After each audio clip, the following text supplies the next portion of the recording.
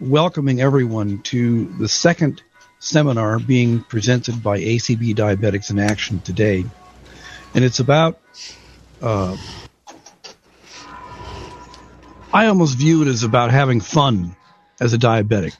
You can have a healthy lifestyle, and you need to use some coping mechanisms, but you can also have a tremendously good life as a person with diabetes. There's no doubt about it.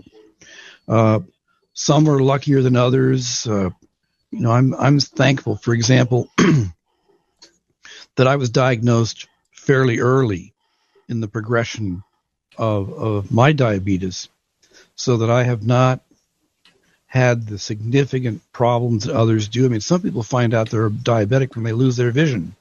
That's rough, man. That's rough. Oh, yeah. Other people have other symptoms, which is how they find out that they have it. So even if that's true, you can, by reducing your blood glucose levels, you can, by some of the healthy lifestyle ideas we heard about in the previous seminar, truly have a good life. And we want to focus on that for this second seminar, because it's important always to remember that. And on those days you're feeling a little blue, remember it double. It'll help. It'll help.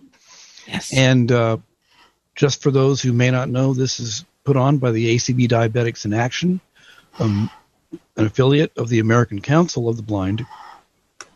We would love to reach out to all of you to become a member and to be active in our organization. All of you have things to offer, I know. And so now let us offer this seminar to you. And thank you all for attending. This is Becky Dunkerson. And again, like Chris said, I want to thank everybody for being here. Should you want to reach out to ACBDA and any of our board people, or as Chris said, we welcome you to join. You can send an email to acbdaorg@gmail.com. What we have today is 5 panelists. Each of them will talk probably about 10 to 15 minutes, depending on their story and what they're sharing. What I'm going to do is tell you who all is speaking. And I'm kind of going to go in the order just because a couple wanted to go first, or, get their story out first. And then we can do questions at the end if there is time for that. So first we're going to have Miley George, who is from California. When Miley gets done, Donna, I'm going to need your help with this.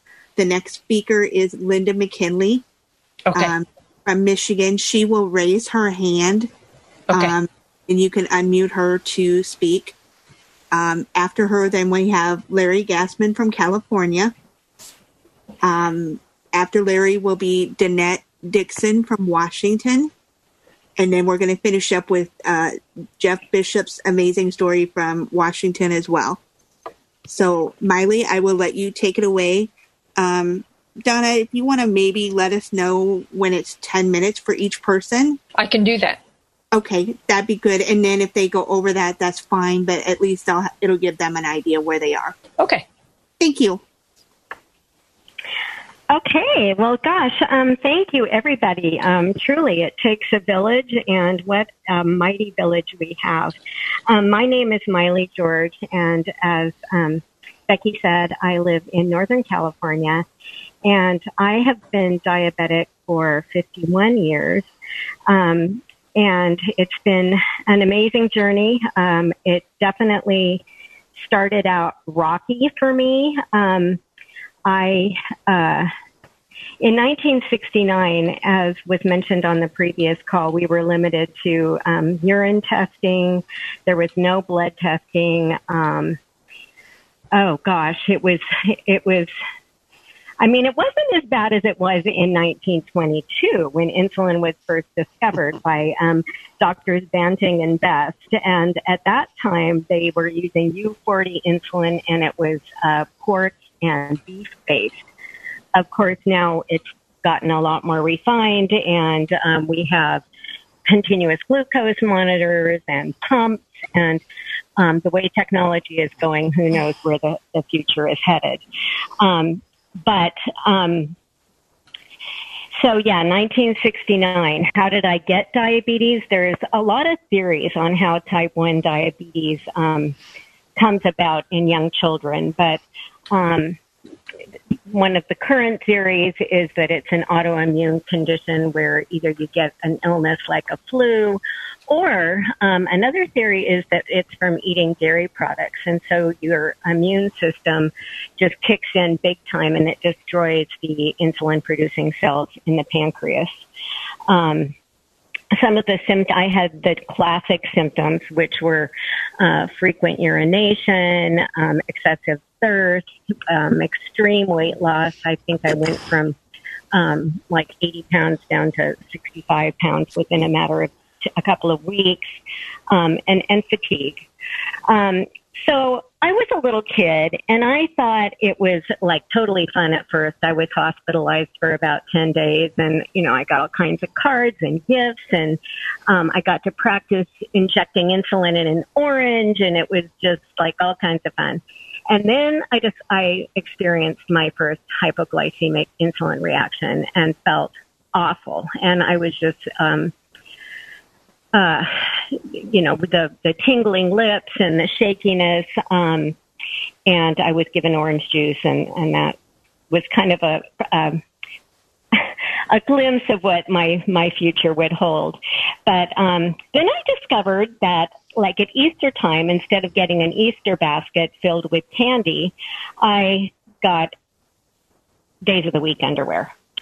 And and instead of at Halloween getting to keep all my Easter candy, I had to share it with my dad and my sister, and could only eat like the raisins, which probably weren't even all that good for me either because it increased my blood sugar. But anyway, then I went into my teenage years, and that equaled disaster for me. Don't let anyone tell you that hormones don't play into anything, because if I was told no, the first thing I wanted to do was go in completely the opposite direction. And I just wanted to fit in. I was in complete denial, and started my career in health abuse. And I spent about the next 25 years basically in a self-destructive pattern. I found that if I didn't take my insulin, I wouldn't gain weight. And back then, thin was in. So I lost a lot of weight by not taking my insulin and being very non-compliant. Let's see. So that continued that started in about high school, went into my college years. I went away to college and continued the what's known now as diabetic bulimia. So basically binge and purge. And as time went on, I got diabetic leg ulcers. I got gastric paresis, diabetic retinopathy, which was treated with lasers. I later married. I got pregnant twice, and both pregnancies failed. And oh my, there was gastric paresis. I got trigger finger. Hypoglycemic unawareness, so my blood sugar would drop really, really low, and I wouldn't realize that I was going low. It just, you name the complication, I think I had it. And of course, it affected my relationships as well, because I end up, feeling really tired, and then I couldn't keep up on my obligations or go to my classes. I never let it affect my work. I always was real. I always had that American work ethic, so I always showed up for my job. But in abusing my health and keeping it so secretive for so long, I just was also experiencing an overdose of shame over the years. Finally, I found a wonderful mentor, a couple of mentors actually, when I joined a diabetic support group. And I had already gone blind at the time, but one of those mentors was also blind. She had a guide dog. She had earned her master's in school. She was also a massage therapist as well as a psychiatrist. And she really taught me how to live a normal life and more be friends with my diabetes, or at least be able to cohabit, and not just ignore it, and really have a good respect for diabetes. I also met a really wonderful diabetes educator who also had type 1 diabetes, and coincidentally, I went to diabetic camp when I was just a little girl, and she was at that same diabetic camp, and so when we compared notes about our past, we discovered that was indeed the case. And she also was on the board of directors for Dogs for Diabetics. So when I got my 5th guide dog, Jasmine, who I still have now, Jasmine got to be cross-trained to alert on my blood sugar lows because I was still experiencing the hypoglycemic unawareness. And that's something that I know Danette and I share in common, is that our guide dogs alert on our lows.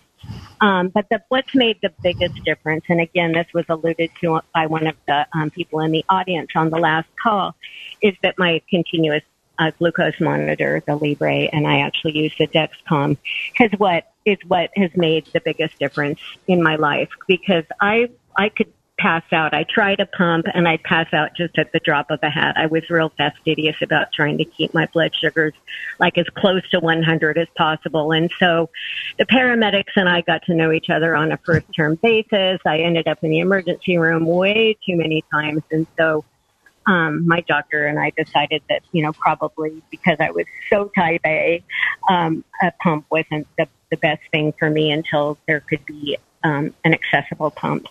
And so, or even a closed loop pump, so that the continuous glucose monitor would talk to the pump and either shut off if my blood sugar was dropping too low, or kick in if my blood sugar was starting to go high. So that's what I would like to see ACBDA shoot for, with the advocacy for accessible, durable medical equipment. So that's in the future. But back to the real anchors that have made a huge difference in my life is eating. I actually eat a whole food plant-based diet, but it's kind of like what Sue and Sue were talking about. It's a balanced diet and eating about 6 times a day. And then, of course, technology. So my Dexcom, which I just look at my iPhone to see what my blood sugar is, and it sends me an alarm if I'm going high or I'm going low. Also, my Fitbit, that's what makes sure that I get the number of steps I need to get a day. And I love their suggestion of just standing up whenever possible. And I actually, if I haven't made my steps for the day, I'll just march in place at the end of the day to get my steps up. But I can see all that on my Fitbit. So I love my Fitbit. You're at 9 also. minutes. You're at 9 minutes. Thank you. Yeah. I'm wrapping up. So my anchors: diet, my iPhone, my community. And so that would be ACBDA, being with a group of supportive friends. And then also just being aligned with my core values. So the things that have always been important to me, my faith and just my belief system. And so, that's my story, and I'm just happy to say that I have survived. My pediatrician told me that I wasn't going to see my 40th birthday, and I've outlived that. And I'm happy to be here, and I'm happy to be living the good life with diabetes. Next on our panel of speakers is Linda McKinley. All right. Well, I think my tale is quite the opposite of Miley's. I'm a type 2 diabetic, and I've known about it for 13 years. Originally, we didn't have a family history of diabetes or anything like that, but I have a bit of a cautionary tale. In 2002, I was struck by a car on my way home from work and sustained a number of orthopedic injuries and that sort of thing, and I I think, so happy to be alive that once I realized that I was going to be able to go right back to that same street corner where I'd gotten off the bus and crossed over, and I knew the legs were going to work and all that good stuff, I went into kind of almost a party mode. So for the next several years, it was almost a weekly New Year's Eve party. And I also got hooked on those shopping channels. Prior to that, I didn't even know they existed, like HSN and QVC and stuff. So, yeah, it was kind of like I unloaded with both barrels. And it took a few years to catch up with me, but finally the internist told me that I was diabetic, and my initial thought was, oh, no, I don't have a family history like that. I'm probably one of those borderlines or the pre-diabetics you hear tell about. And she, gave me metformin to use, which is kind of, I guess, the basic starting point nowadays for diabetes. And I was even a little bit slow on, getting crazy about that program. But finally, it did take hold. And, in the earlier presentation, I heard parts of that about having to do things sometimes in small steps. And so I certainly didn't go on any fad diets or buy a bunch of books or anything like that. But little by little, I kind of chipped away at things and changed all sorts of eating and drinking habits. I stopped shopping, at least in that wild way I was on the shopping channels. And it did turn out in the end to, it took a long time, but ultimately I've lost, just under 20% of my body weight. And that really needed to happen because that'll mess with all sorts of vascular and cardiac stuff, even without the diabetes. I am a little bummed out to be retired in one of those underfunded retirements. It doesn't look at all like the infomercials that we hear about on TV all the time. And there are times when I still wish that I could go back to work again because I had worked for 44 years prior to leaving the workforce. And so it still feels a little odd not to be there. But in some ways, I think it was a blessing in disguise just because I had the kind of employer that it depended on who the management or supervisors were at the time. But, some folks are really on board with reasonable accommodation and some aren't. And so you had to go with whatever personality was in charge that year. So when they finally gave people the option of retiring a tad early and calling it voluntary layoffs and stuff like that, I just went with it. At the time, my MD even said something along the lines of, well, this may not be such a bad thing because a lot of your habits are probably going to change. And they did in the sense that without a desk job and being stuck on public transportation a few hours a day and all that, I did have more time to myself. And I won't tell you that I joined a gym or anything like that, but I did do, a lot of individual stuff and physical therapy for prior orthopedic problems, that sort of thing. And so ultimately, it ended up being a good idea because they were talking a little earlier in the previous presentation about not spending too much time, sitting down and all that stuff. And when you're attached to a cubicle and pretty much have to be productive in there all day, there's not much choice but to kind of stay plugged in. So, yeah, suddenly I did have at least a little more range of motion and freedom of movement and that kind of thing. As far as I live in a region where there really isn't a Whole Foods, and I don't even think we can get Amazon grocery. We've kind of looked into it a couple times. So we kind of have to settle for Kroger. And once in a blue moon, there'll be kind of a little urban market that pops up. So I can't always get the kind of stuff, even if I bought into all the fads and stuff, I wouldn't be able to find most of that stuff anyway. And so a lot of it is just what you can afford at the time. And there are always tons of different beans and eggs and all sorts of milks now. They don't even have to be the cow's milk. So even if you can't get super quality meat, you do have those nice protein options. And so I guess anybody who should find out that they're diabetic, instead of getting really freaked out and wondering if you should change every single thing in your life, even if you make that decision, it's still going to have to kind of go piecemeal, kind of baby steps, as they say.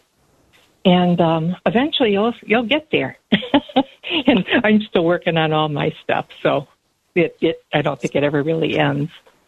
But as far as the ACBDA goes, I guess it was about a year ago when I first heard about the group.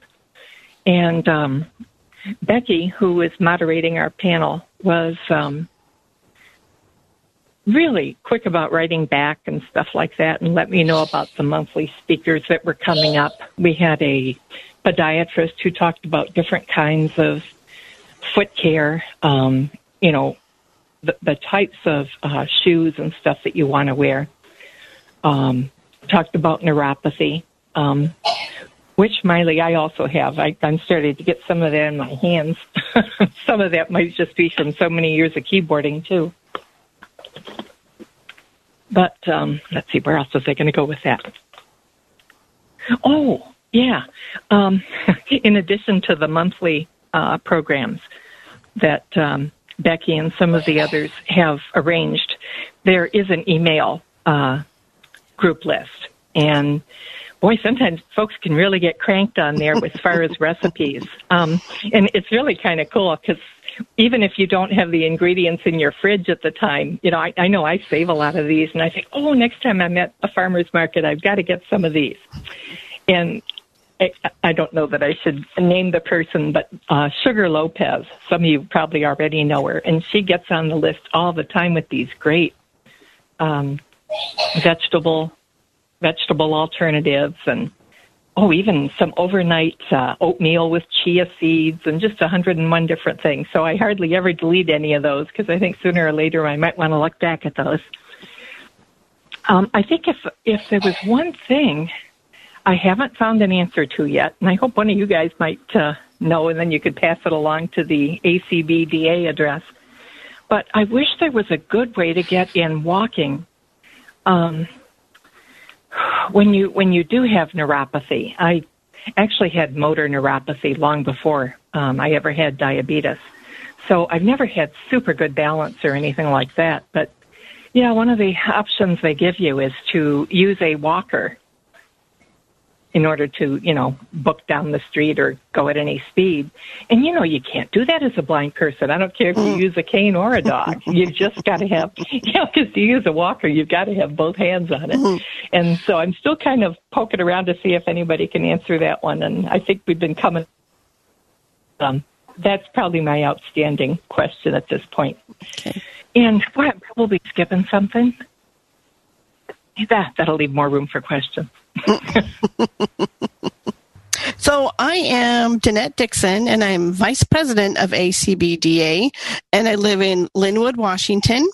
I've been a diabetic since 2000. My mom became a diabetic when she was in her early 40s. She lost one of her kidneys, and right after that, she became a diabetic. And I was on vacation visiting with my parents in Montana, and they had wanted me to go to the general doctor to get checked out for diabetes. So I did. Sure enough, when I was a borderline diabetic from 2000 till 2015, or no, maybe it was 16 or 17. I can't remember which one. But after that, when they told me that I would be on insulin, I cried. I did not know how a blind girl, was going to do insulin shots. And I was crying in the doctor's office, and it was no offense, it was a male doctor, and he left the room and left me there crying. So a nurse came in and told me what to do and stuff, but I was still a little shaken.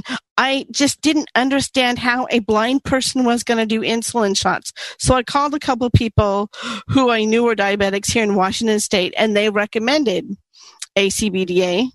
And I became a member right away.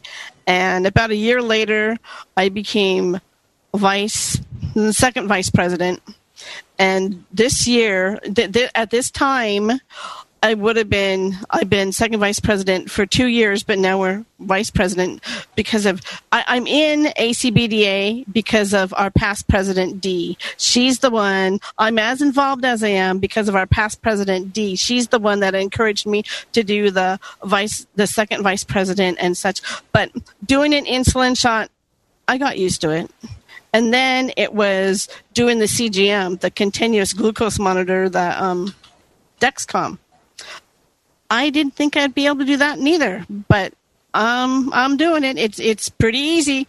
And as Miley said, Miley's dog is trained to do with dogs for diabetes. But Mr. Mayor, my Mr. Cuteness over there, that's not part of his training, but he still alerts me. He sits on me and will not leave me alone, follows me. If my sugar is low, he'll sit on my feet and not leave me alone until I check it. He will alert me before my low alarm goes off. So and that's just the type of dog, as alert, as sensitive as Mayor is. And my parents wanted me to get checked out for diabetes because of being overweight. Yes, I'm still overweight, but we're going to get a handle on that one too. And that's not an easy thing to do. If I know myself, if I do not exercise in the morning, it's not going to happen. And I know that. So it's like, I need to get back in the routine. I have an exercise bike in the house. I need to get back to in the routine of doing that, and I will. And it is a mindset, as what the Sues were saying, and you just have to make that choice, and you know what you need to do. You make that choice and do what you need to do. And I'm trying to think. And with the Dexcom has made a humongous difference. That will set an alarm if you're high, if you're low, if you're rapidly going low, or if you're rapidly going high, and and you can select different alarms. Like my alarm, if it gets too low, my alarm will be the baby will cry. Well, my Mr. Mayor, he will let me know before the baby cries, which is amazing because that's not part of his training. It's Jasmine's training, but not Mayor's training. He would have been a good dogs for diabetic too. But yeah, and my story went pretty fast. And I do live alone, and I'm working on the exercising and lowering the sugar, lowering the weight and such. So yeah, my story went pretty fast. That's okay, Danette. It doesn't have to do with time. It has to do with content. It'll give Larry and Jeff time. So, Larry, if you'd like to take over, you may. I'll slow down. I could go 30, but I won't. I'll bet it goes under 10. I'm not keeping track. But I'm Larry Gassman, Fullerton, California, near Anaheim. I do a lot of speaking for my job for Marriott, quite a bit of traveling, and then John and I, my twin brother, we took over and did FSCast for the last year. So being in front of people, talking with people, not at them, but with them, is very easy for me. And I've talked a lot about diabetes over the year, and it's funny because I never was diabetic, at least not that I knew of. I frankly believe that most of us probably were diabetic well before we were actually diagnosed. And I learned, it's funny, listening to Miley, I thought I was listening to my late wife, Melinda, whom she also knew. Now, I'll get into that. Because there are so many parallels. I was actually volunteering at the Braille Institute I think I joined in 95 or 96. Braille Institute is a regional library system. There's one in Los Angeles. There's one in Anaheim. And so I was a student there at first and then eventually began to help teach and volunteer. And that's where I met Melinda. Melinda was a gestational diabetic, type 1, very fragile, and probably began to be diabetic around 9 or 10. I knew nothing about diabetes except that my uncle had it, and still does, by the way. He's in his late 80s. But it was an onset, a diabetic thing that gradually happened to him later in life. But I didn't know anything about it. But I learned, because as we began to see each other, Melinda and I, and then eventually we got married, and I probably saved her life 30 or 40 times from low blood sugar at night. I would feel her, and I could, just by laying in bed, something alerted me, something's not right. And I would reach over and her skin would be clammy, and I thought, okay, she's low. And it's funny, you don't think, oh my God, what do I do? You just do it. And you get out of bed and you wander over, and back then I used to give her juice. Sometimes I didn't want to give her the tabs, because if she was really low, she wouldn't be able to she might swallow them, but she might choke.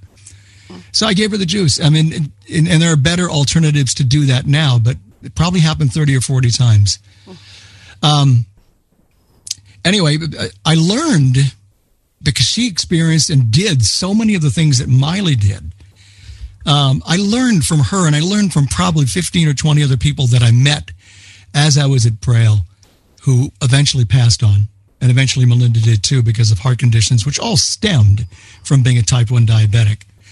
Melinda and Miley met each other when Melinda was getting her first guide dog. Yep, that's right. Was that 85? 85, yeah. 85? I don't remember what I had for dinner last night, but I remember when you got your guide dog. Isn't that weird? Melinda was wonderful. Yeah. And they both talk a lot. I'd love to have been listening, in one of your dorm rooms to see who got the last word in. It was Miley. I don't know, but Melinda came home and she said, oh my gosh, I met somebody and she was my roommate. And if you think I talk a lot, it was incredible. So we finally met Miley, or I did, in 98 when Melinda got her third guide dog. And that was at Guide Dogs for the Blind.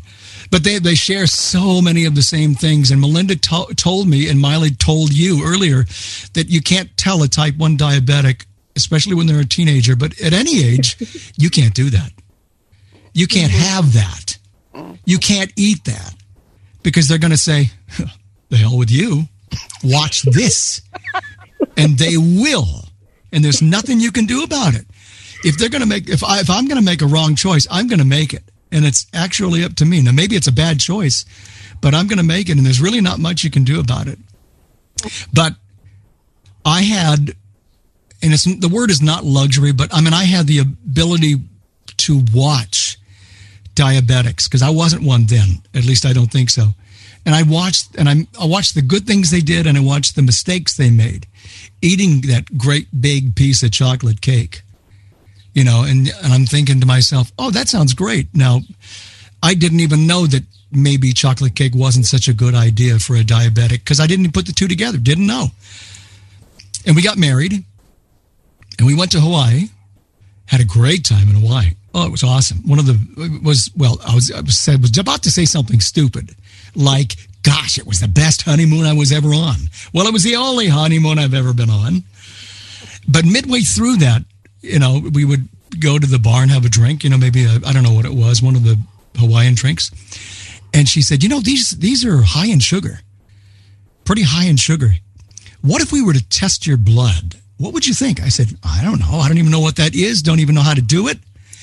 Could we do it? I said, well, okay, fine. So she actually pricked my finger, and we tested it on her strip, and it was 199.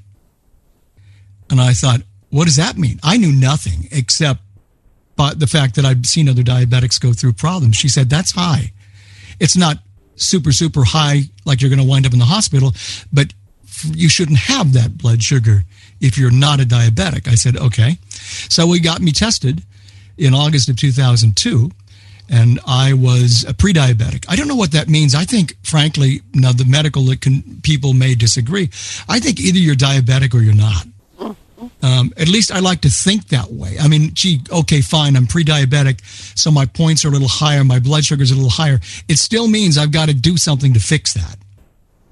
So I did, and because I saw all of these people, many of whom passed, most of whom passed, I said, I've got to learn by their mistakes, and I've got to learn by me now experiencing something I've never experienced before and try and fix it. Because I think my A1C was like about 7.9 when I first started. And the next time we tested it 3 months later, it was 6. And it kept fluctuating between 6 and 6.5, 6.4, 6.3. And so I went on that path of always choosing to eat, for the most part, good quality stuff. Now, did I have cake and did I have ice cream and some of the stuff that you're really not supposed to have? Or if you do have it, you have it in moderation? Sure, I still do once in a while. Although I don't remember the last time I had dessert, frankly. But it's probably maybe in a family gathering, maybe. And at a small amount, because I do limit myself a lot.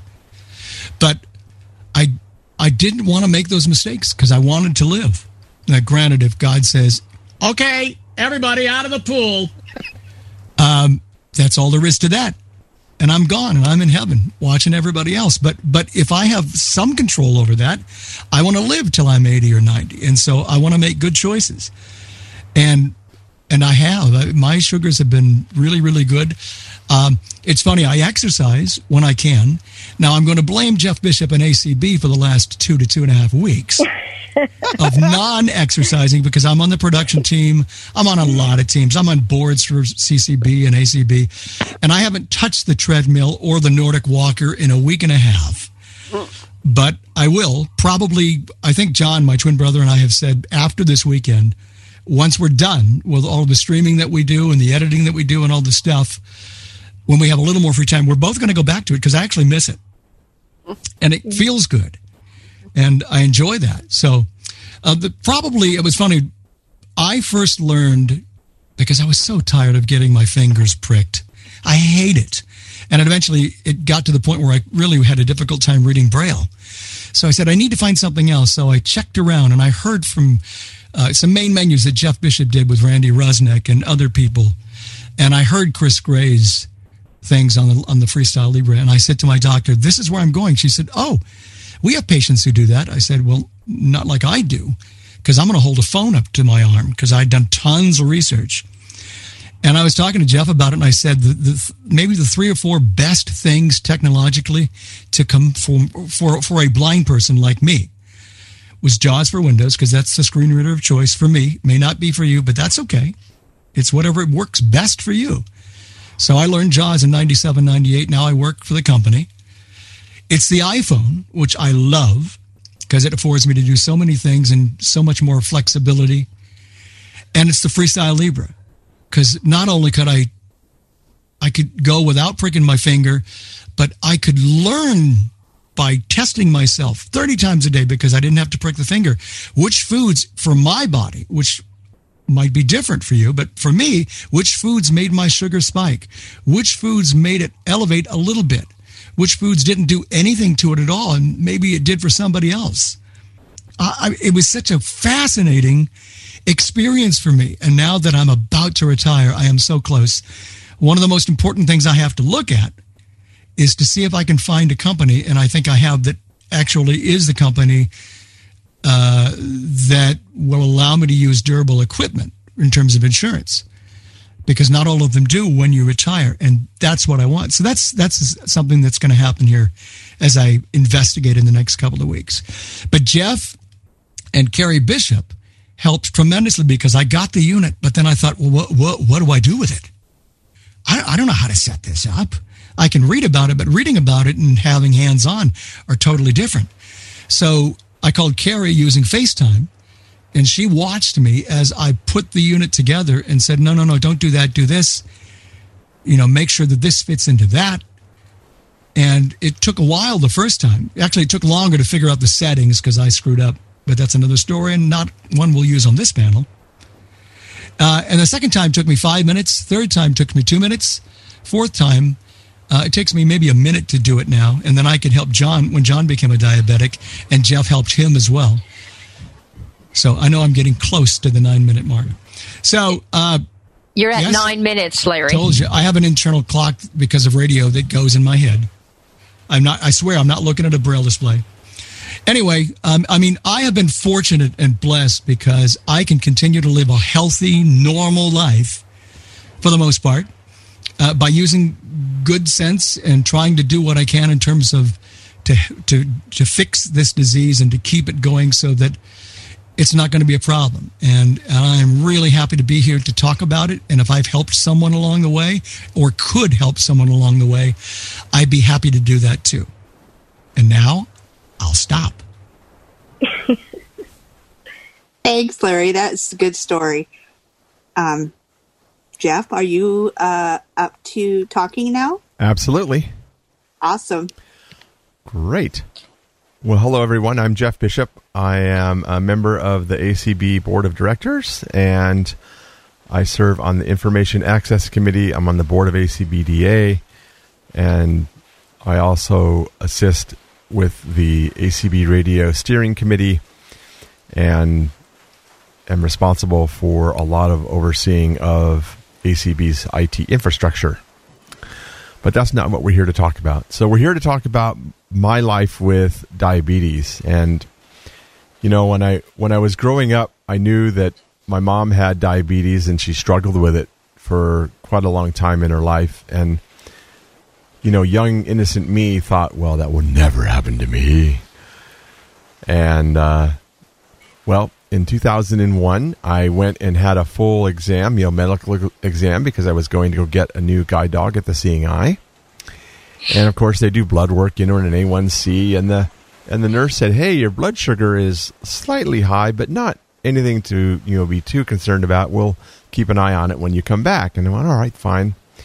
So I went to go get my guide dog, and I came back. And literally about 2 weeks after I got back, I woke up in the middle of the night, about 1 or 2 o'clock, literally dying of thirst, just completely just dying of thirst. And I thought, well, I know what that is. And it didn't matter how much water I drank or anything. So I took that day off and got into my doctor, and without even, a miss, checked my blood sugar, and it was over 300 in the office. So the next day they sent me for a glucose tolerance test, which if any of you have ever had to do that, that's just loads of fun. And they almost sent me to the hospital because my blood sugar went above 800 because of that. So off I went to an endocrinologist, and Dr. Alexander Zwart saved my life. He was an endocrinologist who was very strict, believed in extremely tight control, and I purchased a VoiceMate, which was, I believe that's what it was called. Remember the talking glucometer? Yep. Yeah. It was a VoiceMate. You're right. Yeah. Right. Yep. And big old thing. Yeah, $700 big old thing. Yeah.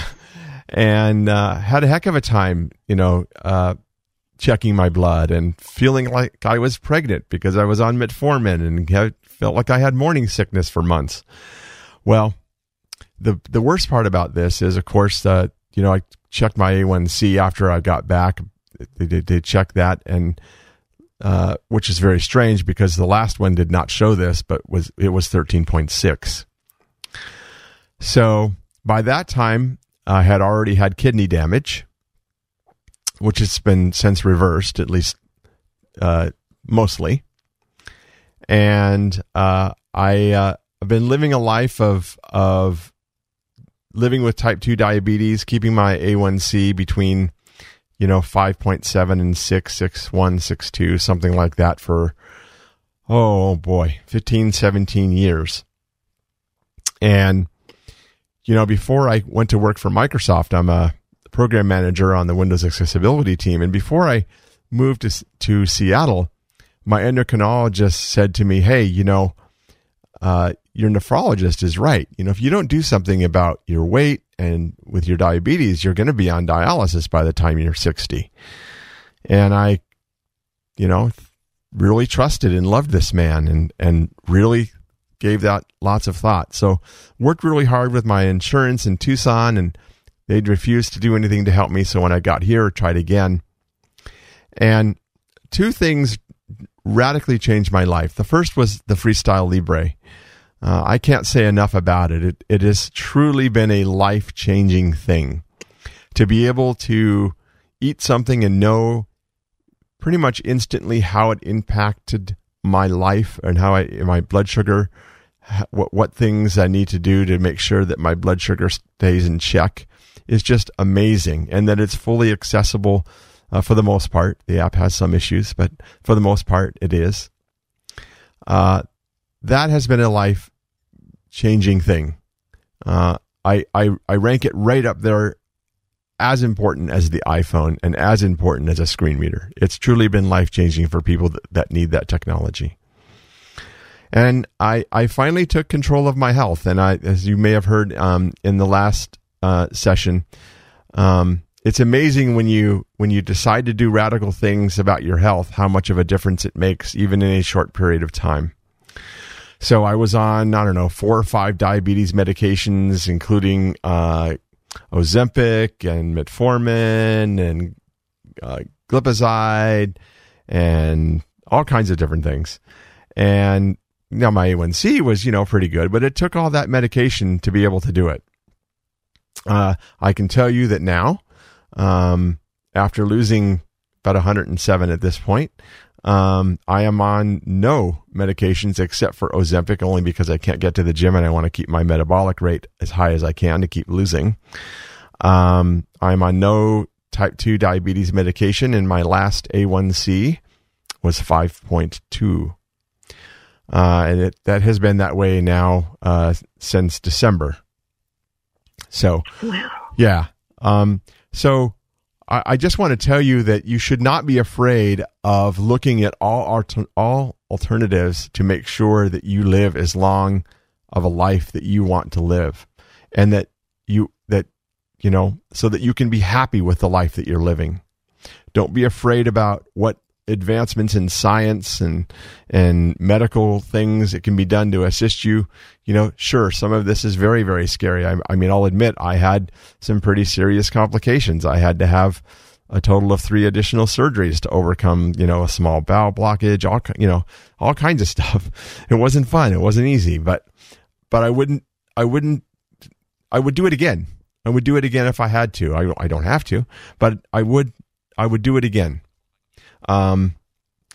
You need to take a look at what is important in your life and the things that make you happy, because really it's about you being happy with yourself that's most important. And for me, it was wanting to be able to live as long as I can and as healthy as I can, and to be there for my family. And so that's why I made the choices that I did. And I'm walking 3 to 4 miles a day. I can't wait to get back to the gym when COVID is over, so that I can start firming up muscle and all of that, which means I'll probably gain weight again, at least a little bit, because muscle weighs more than fat, which is interesting. It should be the other way around, shouldn't it? Shouldn't, I mean, that just feels wrong to me, but apparently that's the way that it is. So, but listen, we are who we set ourselves out to be. And, get a life coach, get someone who motivates you, who's willing to work with you, who is a friend, who's willing to tell you that you need to, kick your butt in gear on occasion. That's okay, because that's what you may need. But they'll do it in a loving and kind and really great way. And, I too really admire the work that Chris has done in this space and the advocacy work that he has done. And he's someone that I definitely look up to as well. So that's me. So Jeff, do you still wear the Libre and test see what your sugars are doing? I do, actually. I haven't lately, because I've been getting my 2 shoulders worked on, because I've got bone spurs. Yet another dilemma that I'm now dealing with. But so right now I'm not, because they told me do not wear any metal on your body, and of course I don't know what that thing's made of, so I didn't want to risk it going into an MRI. But yes, I have been told I do not need to, that, an A1C every 3 to 6 months is fine. But because I'm paranoid and I want to, aggressively control what I'm doing, right. I check probably 20 times a day at least. still to this day. And you know what? I probably will do that for the rest of my life, to be honest with you. Right. Jeff, that's an awesome story. Yep. Yeah, thank you. Thank you, Jeff. I guess at this time, Donna, if you're ready, we'll open it up to questions if there's any hands raised. Or one other comment that I wanted to make is that that is one thing that I really like about this organization, ACBDA, is the fact that people are willing to share information with other folks. We heard that with Larry, Jeff, Danette. Everybody has reached out to other people. Miley is one that I just recently have talked with, and it's incredible the knowledge that you can receive from each other and the friendships that you can build. And that's kind of what ACBDA is about, in addition to the advocacy that Chris does. Yeah. So, yes, if there's any hands raised, we'll go. Yes, Marty, you should be able to unmute. Yeah, Jeff, I may have missed it, but you mentioned your A1C was about 13. What did you do? Was it surgery that kind of got you to lose the weight and ultimately lower your A1C? And I assume dieting also? Well, this was my A1C was 13.6 back in 2001. And so that took, watching my diet and lots of medication to get that under control. I live with type 2, up till last year, until I decided that I'm going to take a pretty radical approach to trying to either cure, or you don't really cure, but at least get rid of one of probably the primary causes of why I have the disease in the first place. You never get rid of it. Once you have it, it's right. You're never going to get rid of it. So are you doing like a plant-based diet? Because I don't know if you have. No, but, very high protein. Through Larry, I've been following this Mastering Diabetes, and I'm doing a very high protein based. I don't want to do medical stuff here as far as what I'm as far as giving you medical advice, but I do pretty much a very high protein diet, because honestly, it's what your body needs for energy, and vegetables. And I try to stay away from fruits, because they tend to have sugar in them for me, and that tends to raise my blood sugar. So I tend to minimize that as much as possible. So it's pretty much vegetables. And by the way, for those that know me, who know that I didn't really like vegetables, I'm beginning to like them, kind of. So it's better than it was. It's one of those things where when you change your lifestyle, when you make a choice, trust me, the thing that I miss, though, Diet Coke. I can't drink Diet Coke anymore. So really, now how about meats? And do you do meats and fish? Because one of the things they say in these webinars, meats and fish and steak and hamburger. They tell you to stay away from animal foods. I haven't had any pasta. I haven't had any pasta since Thanksgiving Day, which is killing me, because I love Italian food. I loved Italian food, and because I know that's going to get me into trouble for two reasons. One, blood sugar, and also weight. So I'm really just trying to, be really careful. Now, have I cheated once in a while? Maybe once or twice.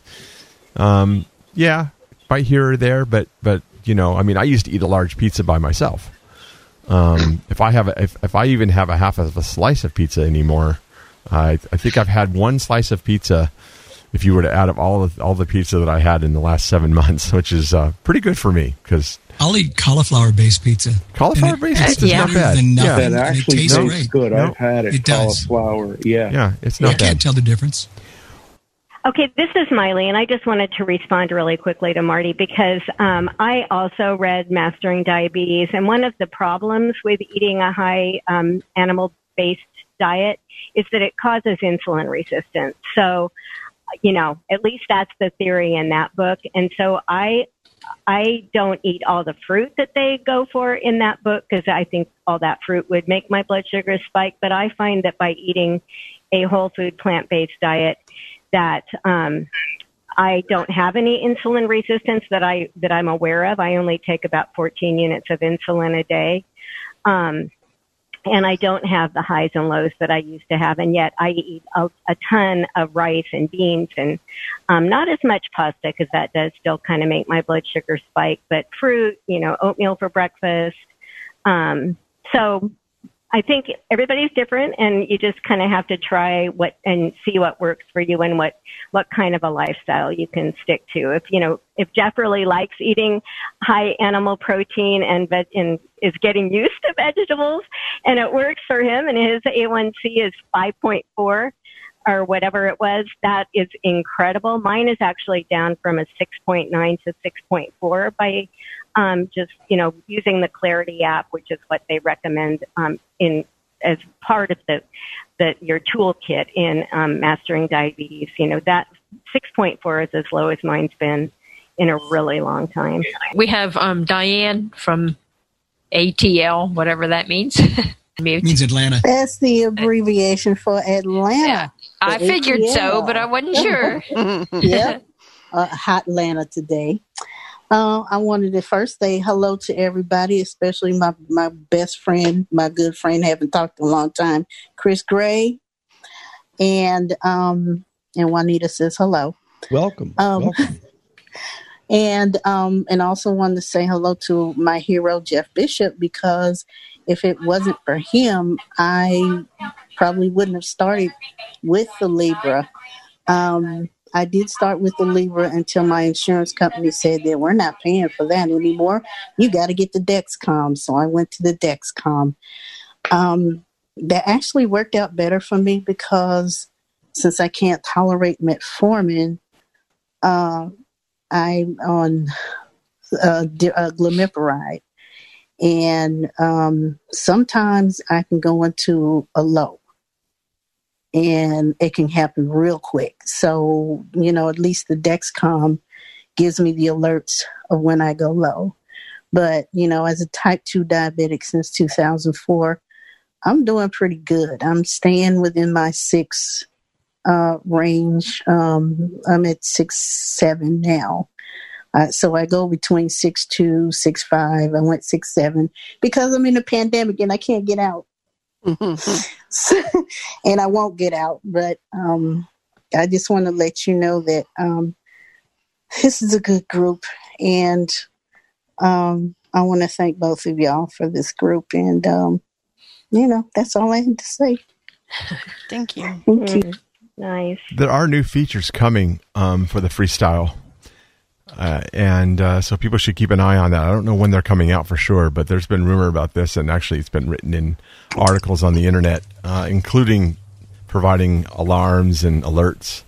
But it was in their newsletters. Yeah, so they have monthly newsletters. So if you sign up for those, you should see it. But they're not out yet, so I don't know. I know the features are not out yet, so they need to hurry. And a 21-day sensor apparently. Yep, so, I'm looking forward to that. Yeah, absolutely. Andy, you should be able to talk.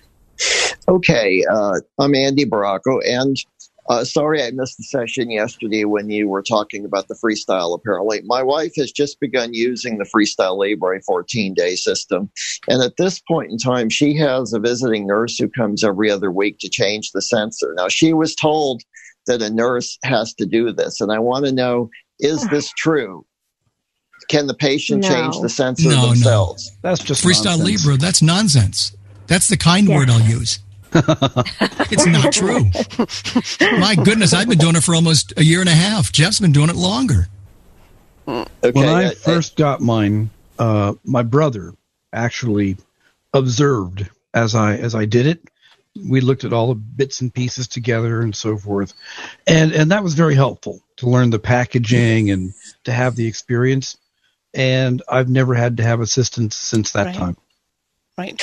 This is Danette. When I trained to use my Dexcom, I went to my diabetic educator. She watched me do it once, and never a time after that, I've been doing it myself.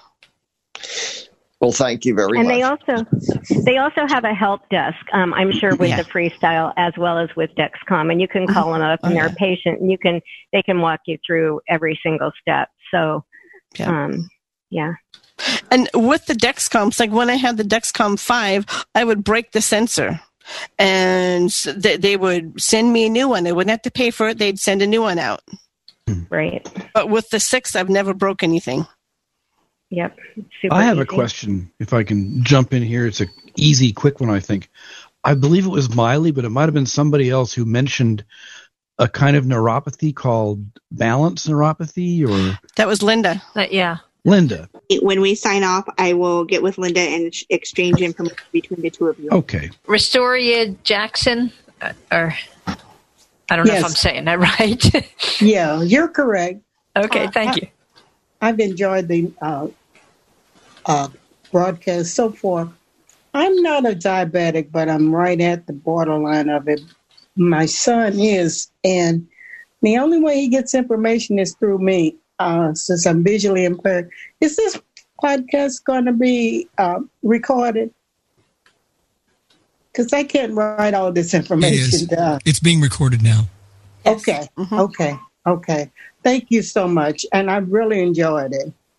Thank you. Fantastic. While you're unmuting the next person, another comment that I'd like to make is that even if you are not diabetic, you can still be part of ACBDA because I'm sorry, I didn't even tell you this is Becky Dunkerson again. I am not diabetic, but I have family members that are. And so anybody can join ACBDA. So if you are interested, that would be good. The Lodge. Hi, this Hello. is Donna from Iowa. I just wanted to thank you, all of you, for putting such a good program together. I'm very impressed. Thank you. Thank you, Donna. Thank you, Donna. Yep, thanks a lot. Okay, Roger, you should be able to talk. Okay. I'd like to thank these you people for doing this talk. You raised my curiosity a lot because I've been diabetic since probably early 90s, and I control somewhere right around the 6.8 to 7.3, and that's where I've been running on metformin, no insulin. But I waste more test strips missing the blood spot.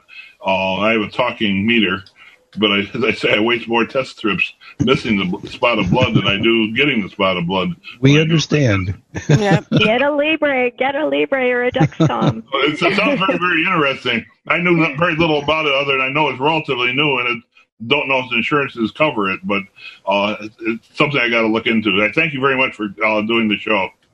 Okay. So my insurance cover everything.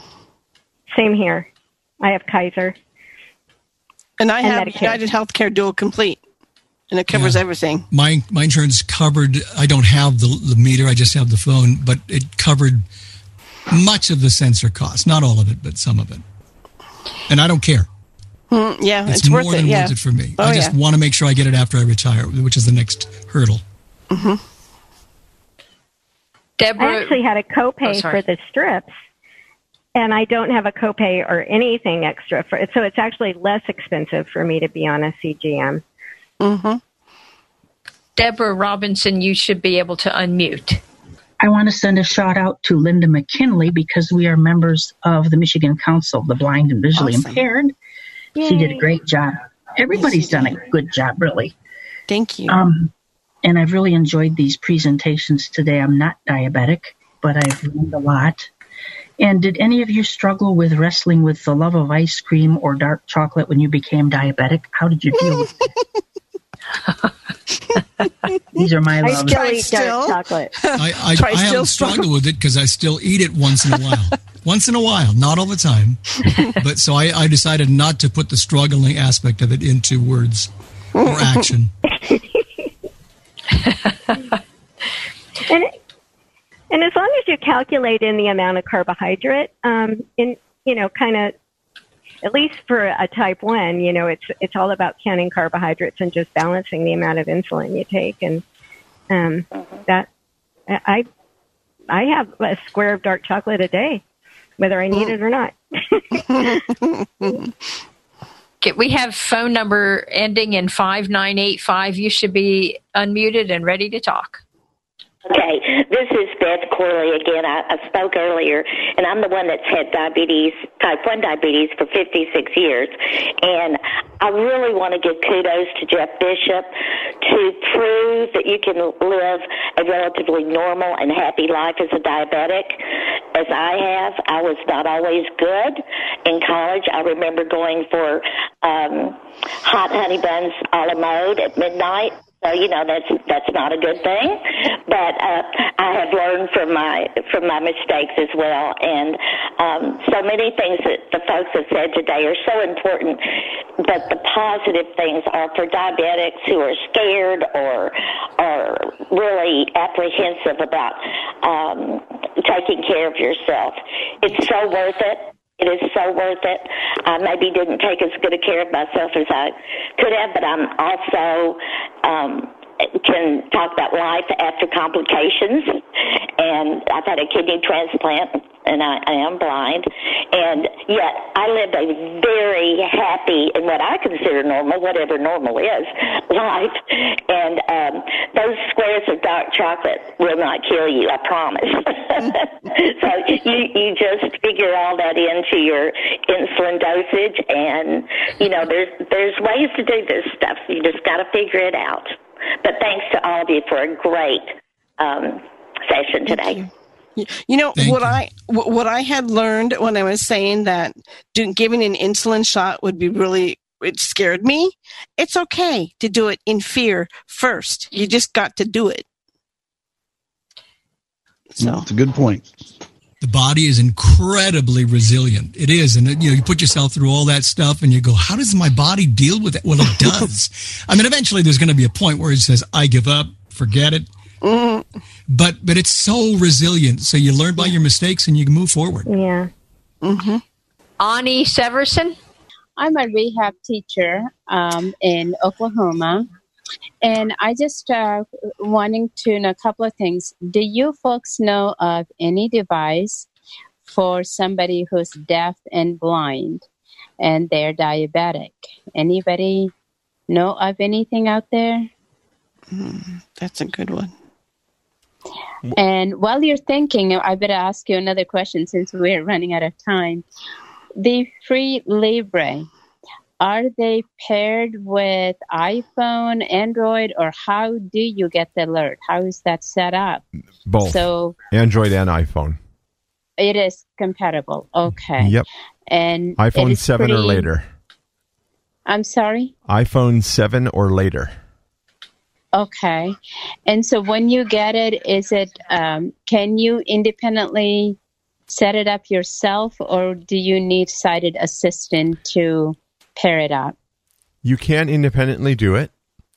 I would recommend that you have someone that you trust, be around the first time, because there's a little bit of mechanics to it, but overall, yes, you should, a person, if they do their due diligence and read up on it, they should be able to independently install it.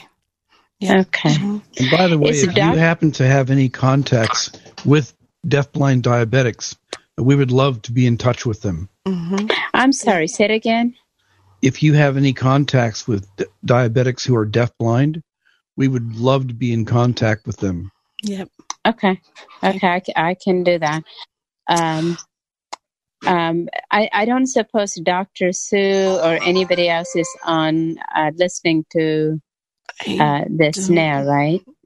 Don't think so, but you can email her. Okay, because I do have a question. Right. Okay, well, I'll let go so somebody else will have chance. Thank you. We do need to wrap it up because the next meeting is starting. Well, Donna, Becky, everybody, thank great to be here with you, and thank you so much for everything you did to make this happen. I actually enjoyed the presentation. It was very good.